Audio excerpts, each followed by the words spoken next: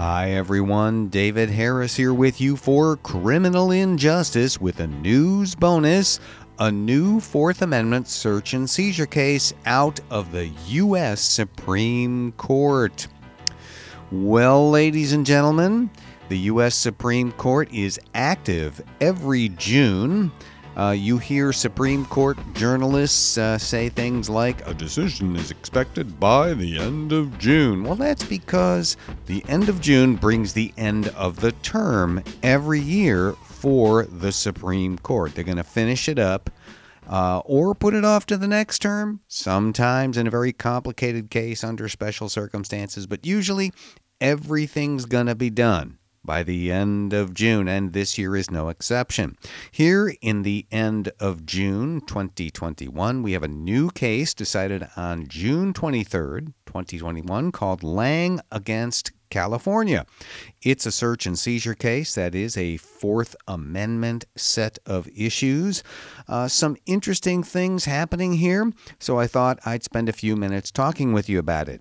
In Lang versus California, Mr. Lang was out driving one night when he shouldn't have been. He was playing a radio in his car or something very, very loudly and honking the horn, kind of weird behavior.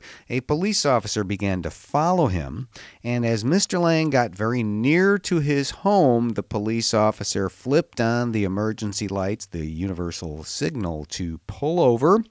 Lang didn't do that since he was so close to home. Instead, he went into his driveway and from there directly into his attached garage and put down the door, the automatic door. And he said later in his testimony, he never even knew that the police department's car was in back of him. You can take that or leave it as you wish, but he was just pulling into his driveway, into his garage, putting the door down, and he figured that would be that. Well, the police officer, of course, wasn't having it. He got out of his car, put his foot under the garage door where there's usually that little light that stops the door from going down and may even reverse it, and that's what happened. And into the garage went the police officer, where he apprehended Mr. Lang, stopped him there, smelled an odor of alcohol, noticed certain other things, gave him field sobriety tests, and ended up arresting Mr. Lang for driving under the influence. We are told that he was at about 3 times the legal limit for alcohol intake, according to testing that was done at that time. So the issue here is whether a police officer can pursue Lang into his home without a warrant. There was obviously no warrant issued here. The whole thing was police officers seeing some behavior, flipping on the lights, Mr. Lang not stopping, and the police officer going into the garage. There are a couple of important doctrines that are at stake here in this very, very usual everyday run-of-the-mill case that ended up with the Supreme Court siding with the defendant. Number one, this is a garage. How is this anything but entering a garage? And no, it's not entering a garage. As we've said here in a couple of other instances of recent Supreme Court cases, a garage, especially as in this case, an attached garage, a garage built into a home, is part of the home. And the home is at the center of the Fourth Amendment. The Supreme Court has said this numerous times. All of the different judges, from liberal to conservative, this all seems to be a point of agreement. The home sits as the centerpiece of the Fourth Amendment's prohibition on unreasonable searches and seizures. And with homes, you gotta have a warrant. All right, how is a garage part of a home? Well, a garage, even if it was not attached, and you may remember a recent case in which there was an unattached garage that was entered, even a driveway entered without a warrant by a police officer. The Supreme Court says, no, this is all the home. And that's because something that is attached to the home itself, that's an easy one. That's part of the building. Even if you don't live right in it, you do home-based activities such as going out and getting your groceries or even working on your car in your attached garage or even in your unattached garage. The concept is called curtilage when the garage is not actually attached to the building. And any area right around the home, the porch, the driveway, the unattached garage, the yard in the back, all of those areas are part of the home because they are closely associated with home activities. Therefore, they get the same protection you would get if you were talking about the living room or the kitchen. And that really comes down to you can't enter the home without a warrant. Okay, so that's that. But the second big concept at play here is there are exceptions, limited exceptions to that rule of no entry to the home without a warrant. And they typically involve something like emergencies. Some kind of circumstances. The Supreme Court calls this the exigent circumstances doctrine. The idea is if you have some kind of an emergency or an exigent situation, you can enter for those purposes without a warrant. What's an exigent circumstance? Well, the key case for many, many years was a case called Santana, in which the police spotted somebody kind of standing halfway in and halfway out of their dwelling, somebody for whom they had probable cause that the person was involved in some kind of drug transaction.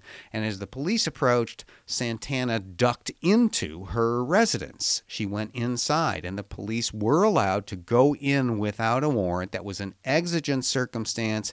It was a felony they were after, and you can't, the court said in the Santana case, just go inside your house and be safe. It's not an all-purpose, no-arrest zone. And so the question really in the Lang case is, does Mr. Lang fall into that same category by driving into his attached garage? Can the police officer then just stop the door and walk in without a warrant because it's an exigent circumstance? He was, quote, was he fleeing from the police when he didn't pull over, instead went into his driveway and into his garage? And the Supreme Court said, not quite unanimously, but without dissent, said this isn't the same.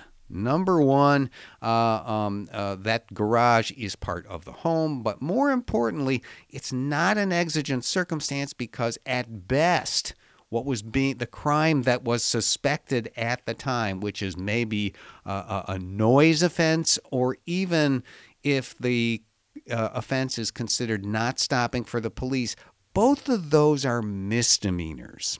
Okay, and this is an important idea. Everybody has heard the term felony and the term misdemeanor, and these in a general way separate the more serious from the less serious things that fall into our criminal legal system.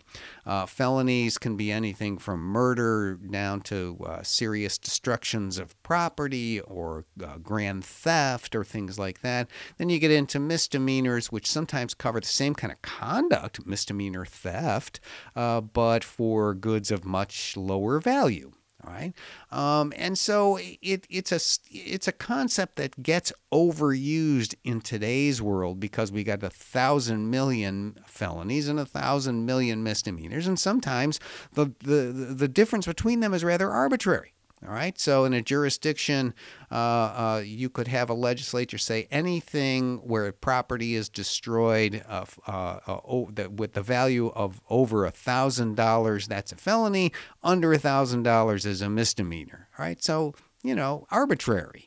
But in general, the court says it's going to look at this on a case-by-case basis. And if what we're talking about is pursuing somebody into a home for a misdemeanor, and remember, the police officer did not know that this gentleman was guilty of DUI when he went into the garage. The best he knows is maybe he violated a noise ordinance or he violated the law on not stopping for the police.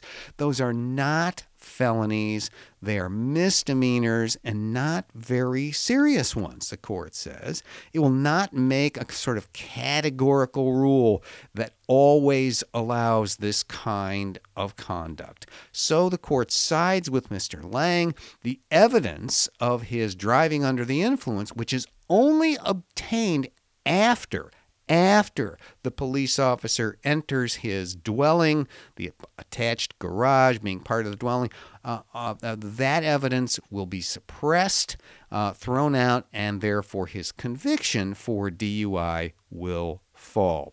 The Supreme Court taking the line that the home remains sacred under the Fourth Amendment, and exigent circumstances, you got to show me more than just pursuing somebody for a not very serious misdemeanor. That's it. Lang versus California. You can always turn to us here at Criminal Injustice for the latest news from the Supreme Court in the criminal legal sphere, and for all the news that's out there that you want to know about regarding the criminal law, policing, and related issues. Always go to our website for that. That's criminalinjusticepodcast.com. You'll find all of our episodes there, including our interviews with all the most interesting and consequential figures in the criminal legal system right now. I'm David Harris, and I'll be back with you next time